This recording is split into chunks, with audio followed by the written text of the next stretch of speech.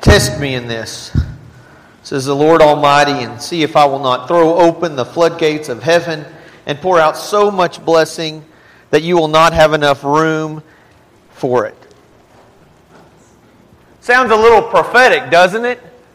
From the prophet Malachi in chapter 4, verse 9 of his book, he talks about how God would open up the storehouse. And granted, the context in which it was written was a little bit different, but don't you feel a little bit like that lately? Like God has just opened up the floodgates? And I'm going to say this as nice as I can. If you're going to pray for rain, carry an umbrella.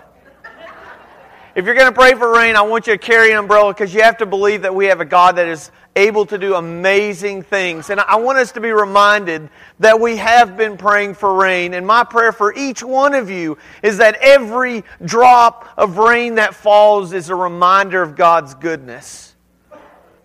And so we can give thanks for the rain. And in theory, rain is really good because it waters things and makes things look green in an otherwise brown part of the country. But greenness has sprouted all over the place, and we give thanks for that. And I don't know about you, but now I'm kind of like, thanks God, you can turn off the faucet. But my prayer is this, that if, not when, but if the rain stops, that we can give praise and glory to God who allows it to rain, and He allows the rain to stop as well. So we give thanks for the blessings that we have. They come not only in the form of raindrops, and they're not only measured in tenths of an inch, or the first year I was here, everything was measured in hundredths of an inch. Now we've just gone straight to the inch. It'll be to the foot in just a little bit. But we also can measure the blessings God has given us through people and through relationships, and most importantly, through His Son Jesus. And so while you're here this morning, we are thankful for you, just as we're thankful for all the rain that falls. Let's begin with a prayer. Father God, we just give you praise for rain. We give you praise for relationships. We give you praise for your Son Jesus. May He be glorified this morning. It's in His name that I pray. Amen. I am a self-proclaimed solophobe. Now, you probably don't recognize that term because I made it up. And someday, when that term has been coined, I can say this was my word from the beginning. It is not the fear of red plastic cups. It is something a little different. It is the fear of being alone. Does anybody have that fear? You can raise your hand if you have that fear. Some of you, you're so afraid of being alone that you don't want to raise your hand and let people know that you're afraid of being alone. I am that person. I take it to a level that probably involves medication and maybe a long suit that ties like this. I don't like to be alone. I'm going to give you just a little glimpse of how much I don't like to be alone. It was even worse when I was a kid. I don't like to go out to eat by myself now. I prefer not to. You won't see me at a movie theaters alone. I just won't do it. It's not who I am. Some of you really like that. Okay? My wife, for instance, she likes being alone. For some of you people, it's why it's the only indoor lock in your house is the restroom. Because it's go to retreat from the kids. And you can hide out there for a while. Some of you enjoy alone. I don't like being alone. It was so bad when I was a kid. I could not stand being alone. I remember I'd go through the drive-thru. And I would be pulling up. And I was always a big eater. A big eater. I could out-eat most of my friends pretty easily. And so I loved to get a lot of food. I would order 2, 3, 4 hamburgers. Arby's has the 5 for $5 when I was a kid, and I would eat all 5 by myself. I love doing that. But let me tell you a little bit about my loneliness, my fear of being alone. I would pull up to the drive-thru, and so the person taking my order didn't think that I was going to go home and eat the food alone. I would order 2 drinks. It's a sickness, and I'm working on it. But I don't like the feeling of being alone. My wife has been at a conference with several other ladies from here. They're heading back. I ask that you pray for them as they head back through the rain. But pray for me as I feel a little alone right now. I feel like it's me against 3 kids. I'm outnumbered. And so I feel a little bit alone. But I want to talk about the idea of why I feel it's really important that we search out people who feel alone and remind them that they are not. Because that is the lie of Satan. He wants to convince you is that you're alone. That through divorce, through loss, through kids leaving the house, through a husband who's always gone, sometimes you get to feel that you're alone. In fact, some of you can be in a room full of people and the overriding emotion that you have is, I am alone. But that's not really true. I've got Sam right here. I'm just gonna, okay, I thought it was cutting out, so I need to turn this one off. Yes, sir. I'll get it later. This one on. Okay. I'm fading in and out. That's usually what you do about 10 minutes in is fade in and out. So, okay, are we on now? We are not on. We're still not on. Hello, can you hear me now? Can you hear me now? If you're on the front row, you can hear me just fine. If you're not, I've got 2 going on. Do I have it on mute? I don't. Okay, so here's what we're going to do. If it doesn't work in a few seconds, we're just going to raise the volume of my voice. It's not on. It's okay. That's okay. I want to talk about the idea of being alone. And so something happened several years ago that really, really changed how I thought about being alone. I was serving as an involvement minister in Sweetwater, Texas, and the youth group was going on a trip, and I finagled my way to get to go on this mission trip because I love to go on trips and I love youth, and I thought this will be a good time to just kind of get away, not be alone, but just to get away and be around people and have a good time. And so we got there on Sunday night, and we were at this college in New Orleans. And it was kind of the meeting place. There's probably about 15 different youth groups. Everyone had brought, and they'd all come together, and we would meet together, we would worship together, but then our groups would each go out, and we would work on a project. And for that week, we were working on a lady's house who people had come in to fix it after the flood. The levee had broken, and instead of making it better, they made it worse.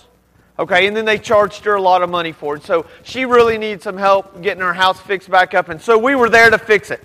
But we would meet there for lunches and dinners, but then we'd go out during the day. So we were there that first night. It was a Sunday night, and we got there, and everybody was going to meet in the cafeteria. Well, it just so happens that we had, I think, 9 people we took on the trip. And the tables in which they had set up in this big cafeteria were big round tables. But really, they only sat, how many? 8. Okay? It's like the Six Flags deal. Never go with an odd number. And I was the last one in. I thought I would be gentlemanly. Everybody went through. I go through last. They go to sit down. And there's 8 there. Now they say, hey, let's scoot around and squeeze, and you can come sit here. We'll make room for you. And I said, no, that's okay. I'm going to go sit by myself. And as soon as I said that, my whole body just went, what did you do? So we're in this huge cafeteria, all these tables, all these youth groups are all sitting there, and here I am at a table for 1. Big table, 1 person.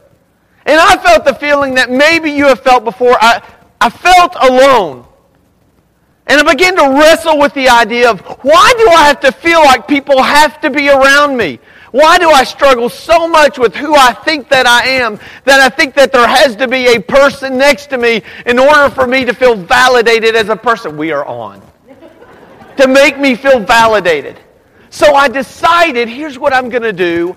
For the rest of the week, I'm going to intentionally sit by myself, and I'm going to see what happens. For me, for others around me, I just wanted to know, what would it be like if I'm in this huge room full of people who are all there for the same reason, which is to serve Christ and shine His light? How will I be treated?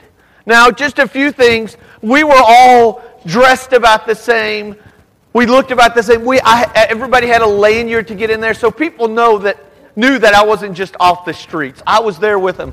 But it was amazing to see the reaction of people, or the lack thereof. And so I actually, doing what only weird people do when they're alone, I started journaling. And I decided to keep a journal, and I want to share just a little bit with you. And this is a couple days after this had taken place. A table for one. Sitting alone again at breakfast is taking a toll on me mentally, emotionally, and even on some levels spiritually. It's not so much the fact that I sat alone, but the realization that there are millions who eat, work, and live alone, and nobody seems to care. I've decided that people's unwillingness to engage me in conversation or even acknowledge my existence boils down to one or two reasons. Either they don't know or they don't care. I would like to give them the benefit. Jesus did so to His persecutors on the cross. Forgive them, for they don't know what they are doing.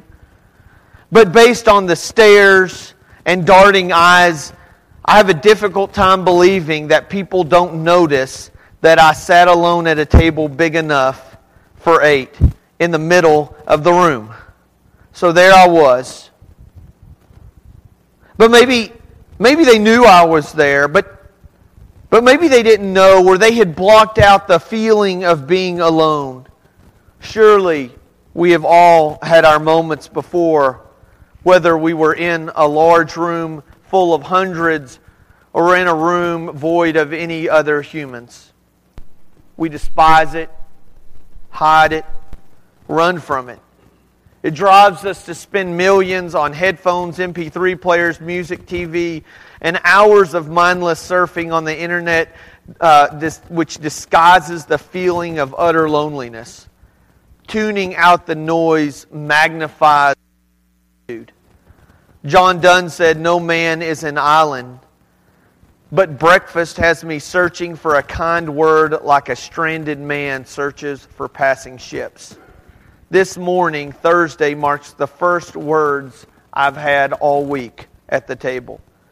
After 2 hours of sitting with 150 people, I was spoken to as a young girl walked by. She was probably a junior or senior in high school. She walked by and she says, "Why do you sit by yourself?" And I responded, "Because no one else will sit by me." She just kept walking. The camp staff who I've worked with came and sat down by me. He asked me about my family, and for the next 5 minutes we shared our lives. What a difference it makes to be noticed. For someone to ask and to listen to what I might have to say. I'm not suggesting that the gospel is just about socially accepting others, but Jesus showed the way to minister begins with making a connection. That was one of the most eye-opening weeks I had, was just sitting there alone at a table. And it wasn't only wrestling with my loneliness and my insecurities, but it was also recognizing the fact that I live and work and walk and go to the grocery store around people who feel alone. It's why you have so many kids and adults now glued to that little thing they hold in their hand. They call it a smartphone, but instead it's more like oxygen. Because as long as they have it, they don't feel alone.